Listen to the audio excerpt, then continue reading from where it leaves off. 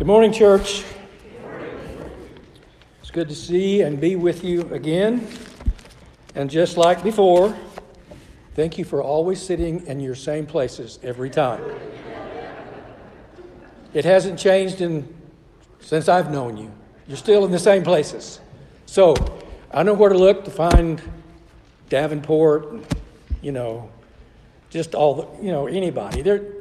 And I can't see that far to see who's sitting on the back row, but I'm sure I know you. I just don't remember what you look like. Is this mic working too? Because I like to roam a little bit if I can. Is this mic working? Okay. Would you say that we live at an interesting time in the history of the world? Would you say that? Would you say that this interesting time in which we live is just awesomely good? There's one back in the back that says awesomely good. Would you say that this interesting time that we live in has room for improvement? And if we have room for improvement, where does that need to start?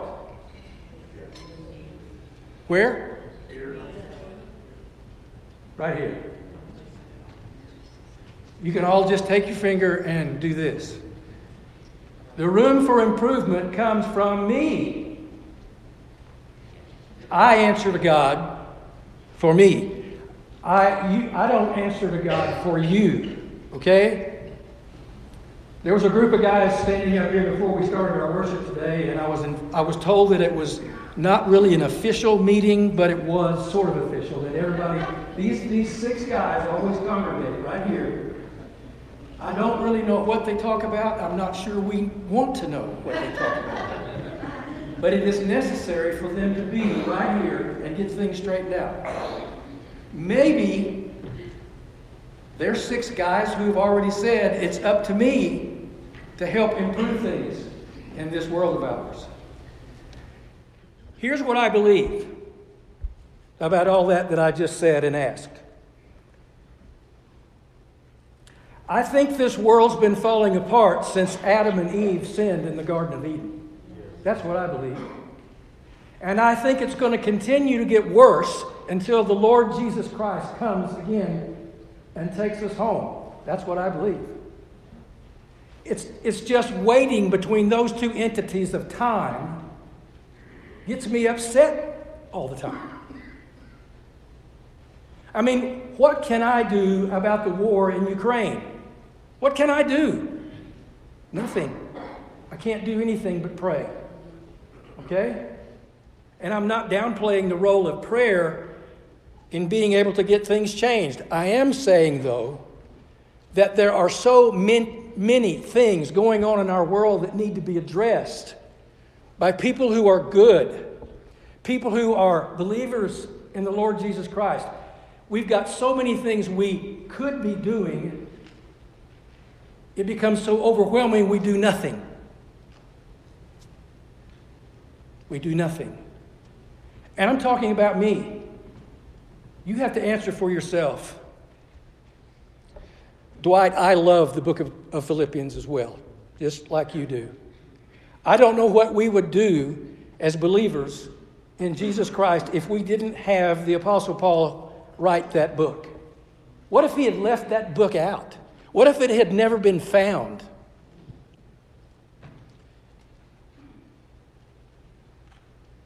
To me, it's the most encouraging book in a world gone mad that we can read over and over again. I've been assigned Philippians 1. And we're not going to go anywhere else except for Philippians 1 today. But there's plenty that we need to read.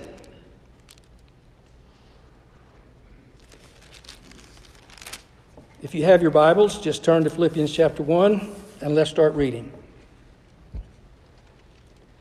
Paul and Timothy, servants of the Christ Jesus, to all the saints in Christ Jesus at Philippi, together with the overseers and the deacons. Grace and peace to you from God, our Father, and the Lord Jesus Christ. And then he gets to the heart of his message. I thank my God every time I remember you. In all my prayers for you, I always pray with joy because of your partnership in the gospel from the first day until now. Being confident of this, that he who began a good work in you will carry it on out to completion until the day of Christ Jesus. We fit into that block of time that Paul just described. We are, for sure, descendants of those who were in the church in Philippi. Did you know that the city of Philippi was the only church, the only place in the Roman kingdom right then that Paul went to establish a church that didn't have a synagogue? And so when he walks into the city of Philippi, as he normally would do any place else, he would go to the synagogue so that he could meet with his Jewish brethren and hopefully be able to get up and be asked to speak. But not so in Philippi. Interestingly enough, since the city of Philippi was filled with Romans, it was a very Roman city. In fact, a lot of retired military people who served in the Roman army retired there and actually were given a piece of land so that they would be honored for their service under Caesar. But when Paul gets to Philippi, he starts preaching a message on the streets of the city that is not a very popular message, as you might understand. Paul goes on to say in this letter, it is right for me to feel this way about all of you, since I have in my own heart, for whether I am in chains or defending and confirming the gospel, all of you share in God's grace with me. And you can testify how I long for all of you with the affection of Christ Jesus. I have worked on the staff of several churches in the Oklahoma City area since I gave up my career in the electric utility business. And I've often wondered, and even the churches where I grew up in, if someone were to write a letter to the church where I was a member from the Apostle Paul, what would be in that letter about that church where I was attending? What would be pointed out in that short letter or long letter? What would Paul's words be to the church where I was a member? I've often wondered what that would be like. In my time on this earth, I have been a member of over 20 churches of Christ. Some of you you're not even that old yet.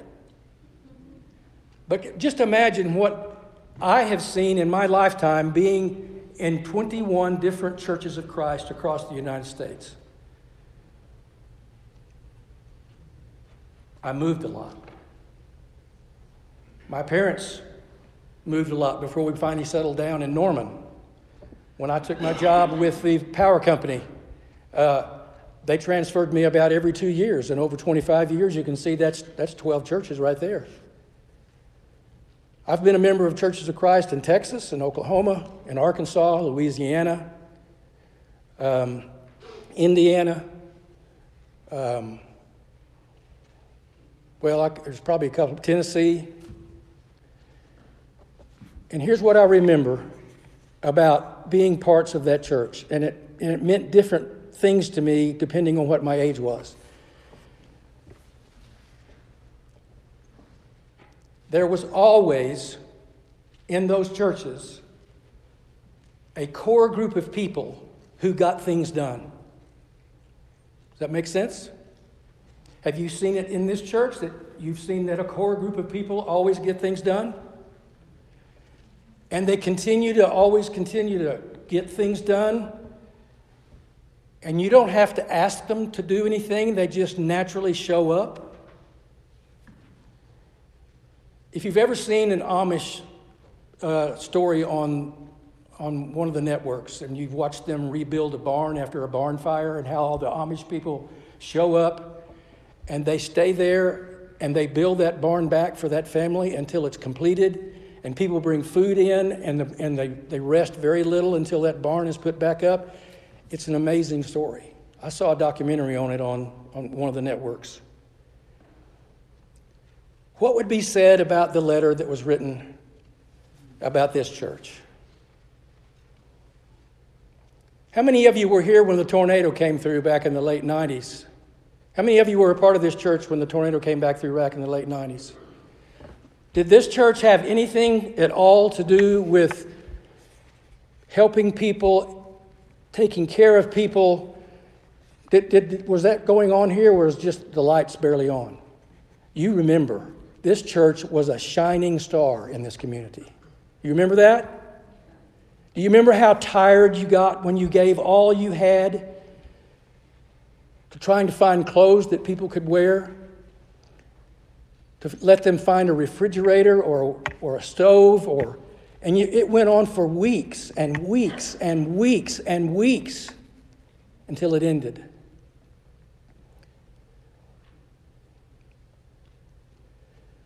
In 2011, my family and I left Oakcrest because our daughter got sick. I'm not going to tell that story again. I don't want to bore you with all those details.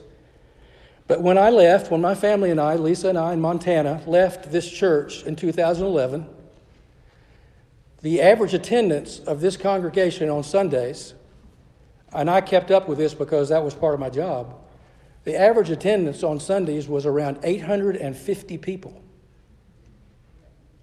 850 people.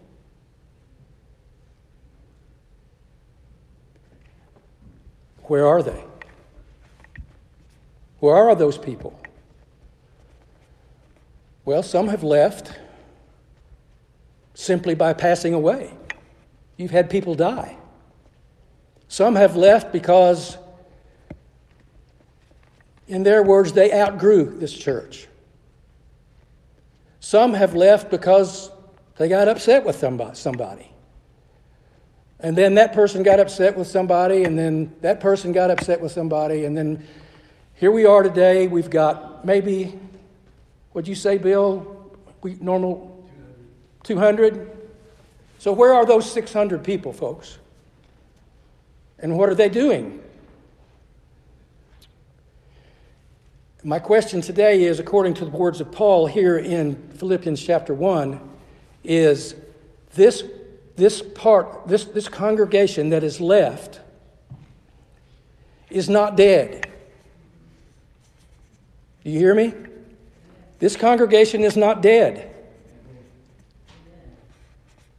but it's dying. Slowly but surely, it's dying one way or the other. Either by physical death. I mean, all of us are going to die. We can't escape it unless the Lord comes before it happens. But the older you get,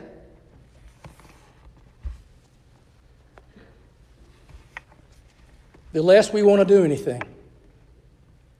The less energy we have to do those kinds of things that need to be done in a congregation. And folks, you can't afford to lose any more people. You've got to make your stand right here, right now. And everybody has to do something.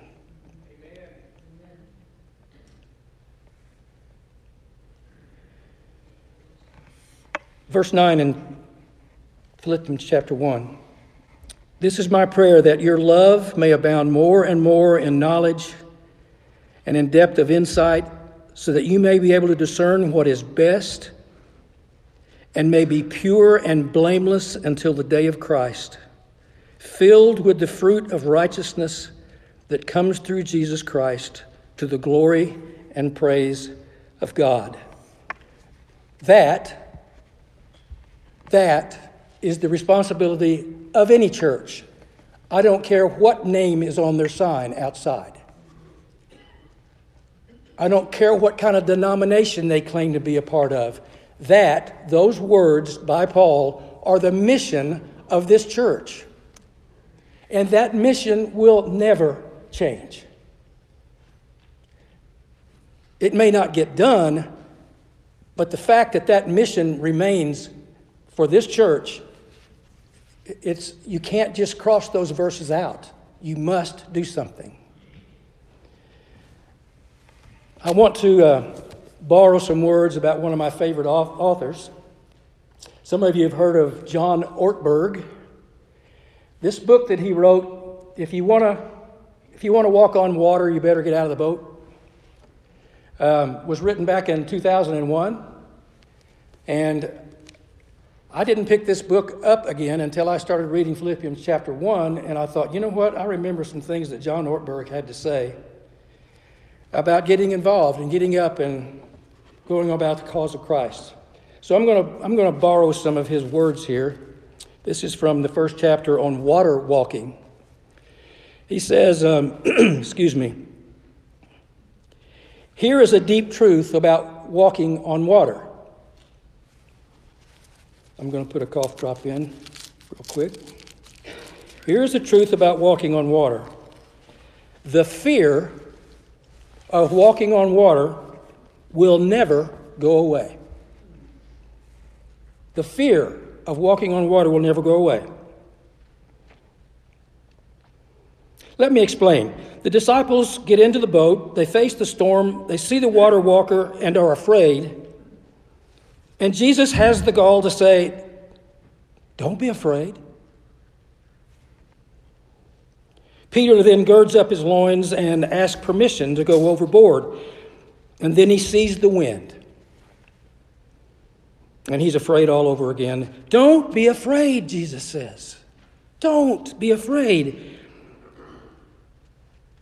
Well, do you think that's the last time Peter's ever going to experience fear? The fear will never go away. Why? Because each time I want to grow, it will involve going into new territory. Now listen. Taking on new challenges. And each time I do that, I will experience fear again. As Susan Jeffers writes, the fear will never go away as long as I continue to grow.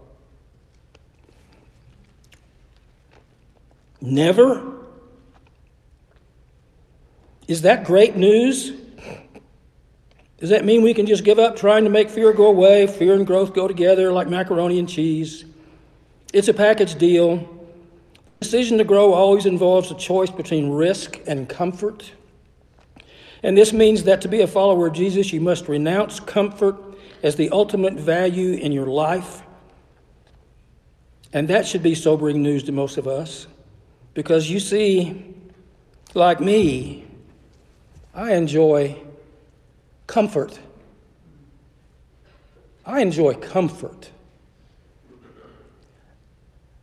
I like my air conditioner. I like my vehicle that my wife and I drive. I enjoy the comfort of being able to buy food and eat normally what I like to eat. I enjoy where I live. I like the friends that I have. In Oklahoma, one day I can run my air conditioner, and the next day I can run the heater, and they both work. Okay? But comfort gets in the way of growth. Are you listening? Comfort gets in the way of growth. Ortberg goes on to say, would you like to guess the name of the best-selling chair in America? The Lazy Boy. Not Risky Boy. Not Worker Boy. Just Lazy Boy. We want to immerse ourselves in comfort. We have developed a whole language around this. People say, I want to go home and veg out. Make myself as much like a vegetarian as humanly possible, preferably in front of the TV set. We have a name for people who do this in front of the TV. They're called couch potatoes. Couch potatoes and they're lazy boys. The 11 disciples probably could have been called the boat potatoes. They didn't mind watching, but they sure didn't want to actually go out there and try to walk on water. Millions of people in churches these days could be called pew potatoes. They want some of the comfort associated with spirituality, but they don't want the risk and the challenge that goes along with that. Yet Jesus is still looking for people who will get out of the boat.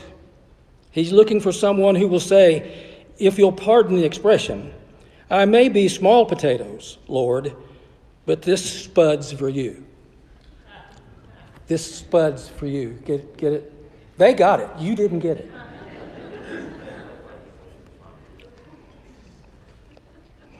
And as we see in this book, both choices, risk and comfort, need to grow into a habit.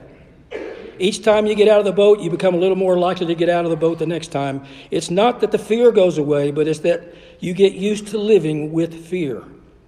You realize that it does not have the power to destroy you like you've sometimes thought. On the other hand, every time you resist the voice, every time you choose to stay in the boat rather than heed its call, the voice gets a little quieter in you. And then at the last, you don't hear the voice at all.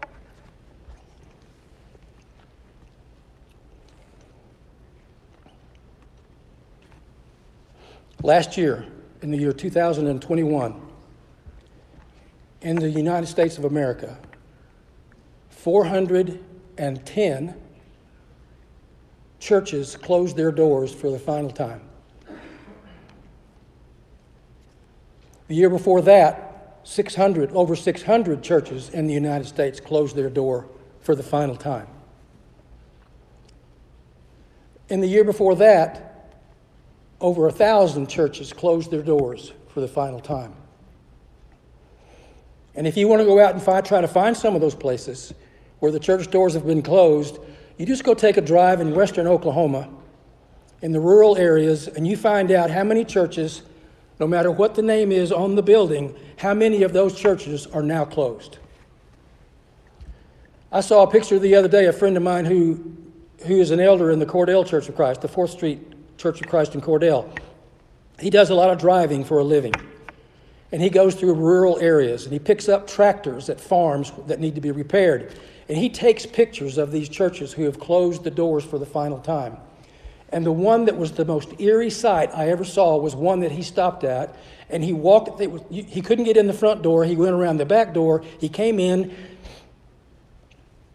And anybody familiar with that Left Behind movie series? You know what I mean? People just get taken and they're just gone and there's just nobody there. He took several pictures inside this church building, and the songbooks were still in the racks, and the Bibles, and the cradle was still in the nursery, and the blankets were stacked up in the corner, and the communion implements were on the table. Everything was as if the Lord had come back and taken them all. They were just gone, poof, and they never came back.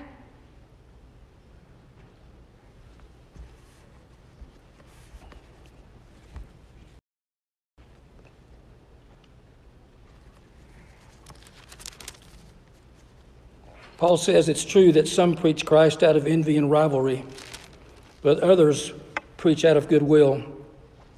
The latter do so in love. Knowing that I am put here for the defense of the gospel, the former preach Christ out of selfish ambition, not sincerely, supposing that they can stir up trouble for a while I'm in chains. But what does it matter? The only thing is that in every way, whether from false motives or true, Christ is preached, and because of that, I rejoice. You have guest preachers that come in here from time to time. Sometimes Scott is carrying most of the load. Sometimes Dwight preaches, okay? You're at a time in the life of this church where more of you have got to stand up here where I am and at least be able to read a Bible verse or two to edify your congregation. You shouldn't say, no, I can't do that, because pretty soon it'll be 12 people that are here still clinging to this church, keeping the doors open, and they're doing everything. I don't want this church to become a statistic. There's too much potential here. And of course, you know what the 5 worst words about anybody that's a manager of a business when he talks to his employee? You have so much potential, but I can't use you. Let me keep reading. Paul says, yes, and I will continue to rejoice, for I know that through your prayers and the help given by the Spirit of Jesus Christ, what has happened to me will turn out for my deliverance. I eagerly expect and hope that I will no way be ashamed, but have sufficient courage, so that as always with Christ, when I'm always with Christ, I will be exalted in my body. Christ will be exalted in my body, whether by life or by death. For me to live is Christ, and to die is gain. If I'm going to go on living in the body, this will mean fruitful labor for me. Yet what shall I choose? I don't know what to do. I'm torn between the two. I desire to go and be with Christ. It would be better for me by far, but it is more necessary for you that I remain in the body. Convinced of this, I know that I will remain, and I will continue with all of you for your progress and joy in faith, so that through my being with you again, your joy in Christ Jesus will overflow on account of me. The title of my sermon today, you might have seen in the bulletin, was called Lean In, or Leaning In. My dad taught me a very valuable lesson as a young boy. One of the best things my dad ever taught me to do is to be a good worker, to outwork anybody else that was on the team. That's what those of us without any talent have to do in order to get the job done. We have to outwork everybody else. But I thought I was going to be an athlete when I was growing up. And I was one, but I was a very poor athlete. But I still went out and played. I played baseball.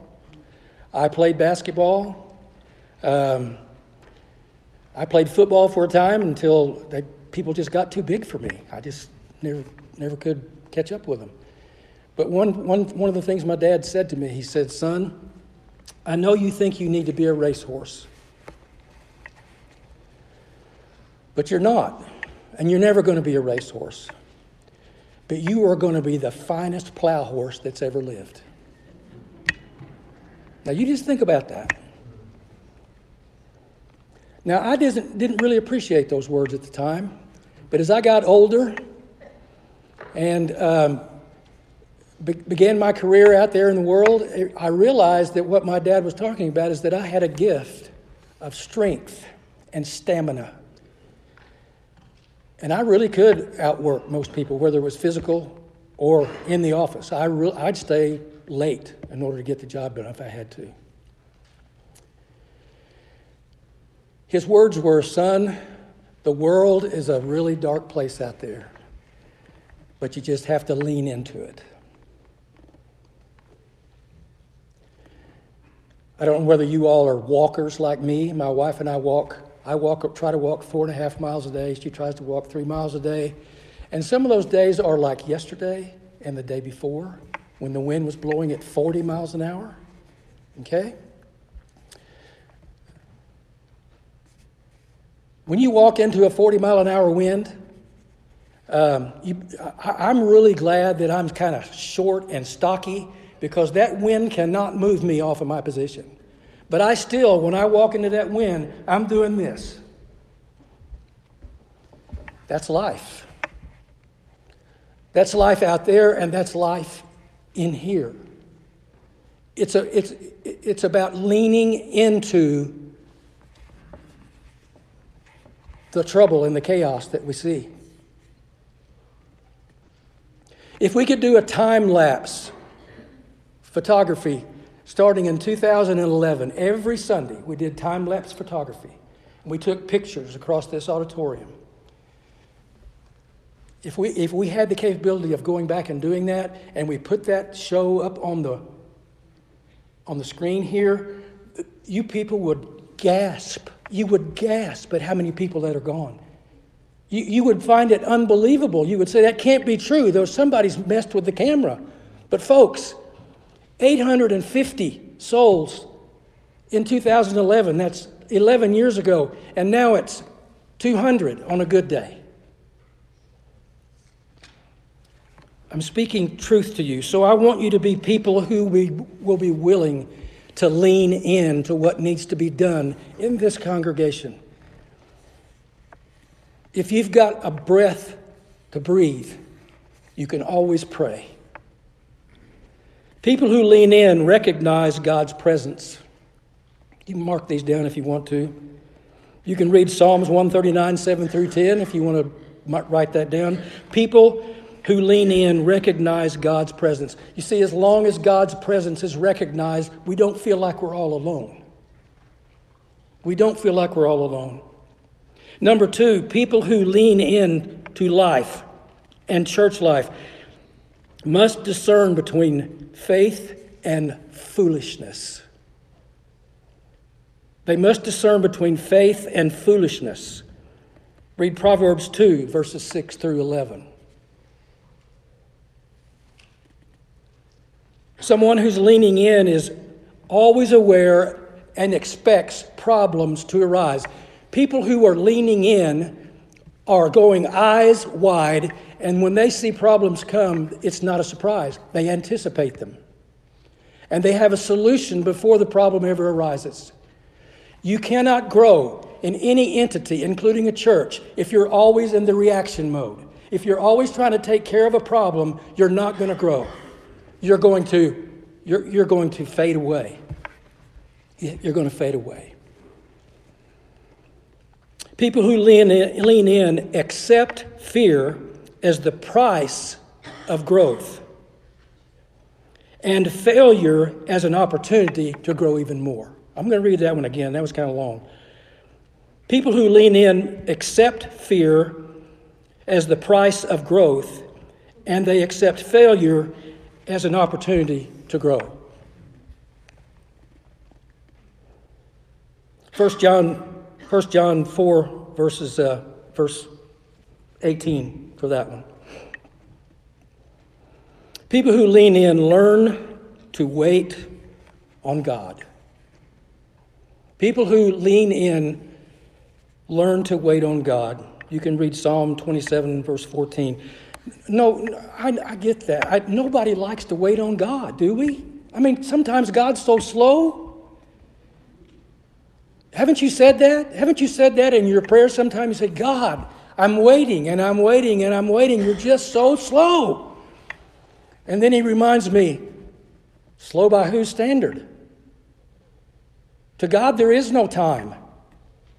One day is as 1,000 years, and 1,000 years is one day. It's always going to happen in God's time, not our time.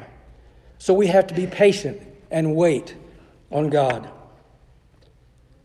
And the last one is people who lean in receive a much deeper connection with God. That's because they're always available to represent God in every circumstance that arises in their purview. You can read Colossians chapter 1, verses 9 through 14 if you want to check that one out. So I'm going to go through those again. Recognize God's presence, discern between faith and foolishness, expect problems, accept fear as the price of growth and failure as an opportunity to grow, learn to wait on the Lord, receive a deeper connection with God. All in all, it's about avoiding control and not being wound up and being comfortable all the time. If somebody came up with a bright idea, one of the elders or somebody else in the church came up with a bright idea about how to get this church stabilized and perhaps growing again, would that person have a voice here? Or would the reaction be, we've tried that before and we're not going to try that again? Folks, we're living in desperate times. The church worldwide is living in desperate times. The likelihood of this building being filled again every week is very unlikely. So what are you going to do with who you have? There are people here who have talents but still sit. You've got to stop sitting. You must stop sitting. And you must be aware of the reality that if this church can go from 850 souls to roughly 200 souls in 11 years, what's it going to be like 5 years from now? What's it going to be like 8 years from now? What's it going to be like 10 years from now? Maybe you could all meet right here. This would be the congregation.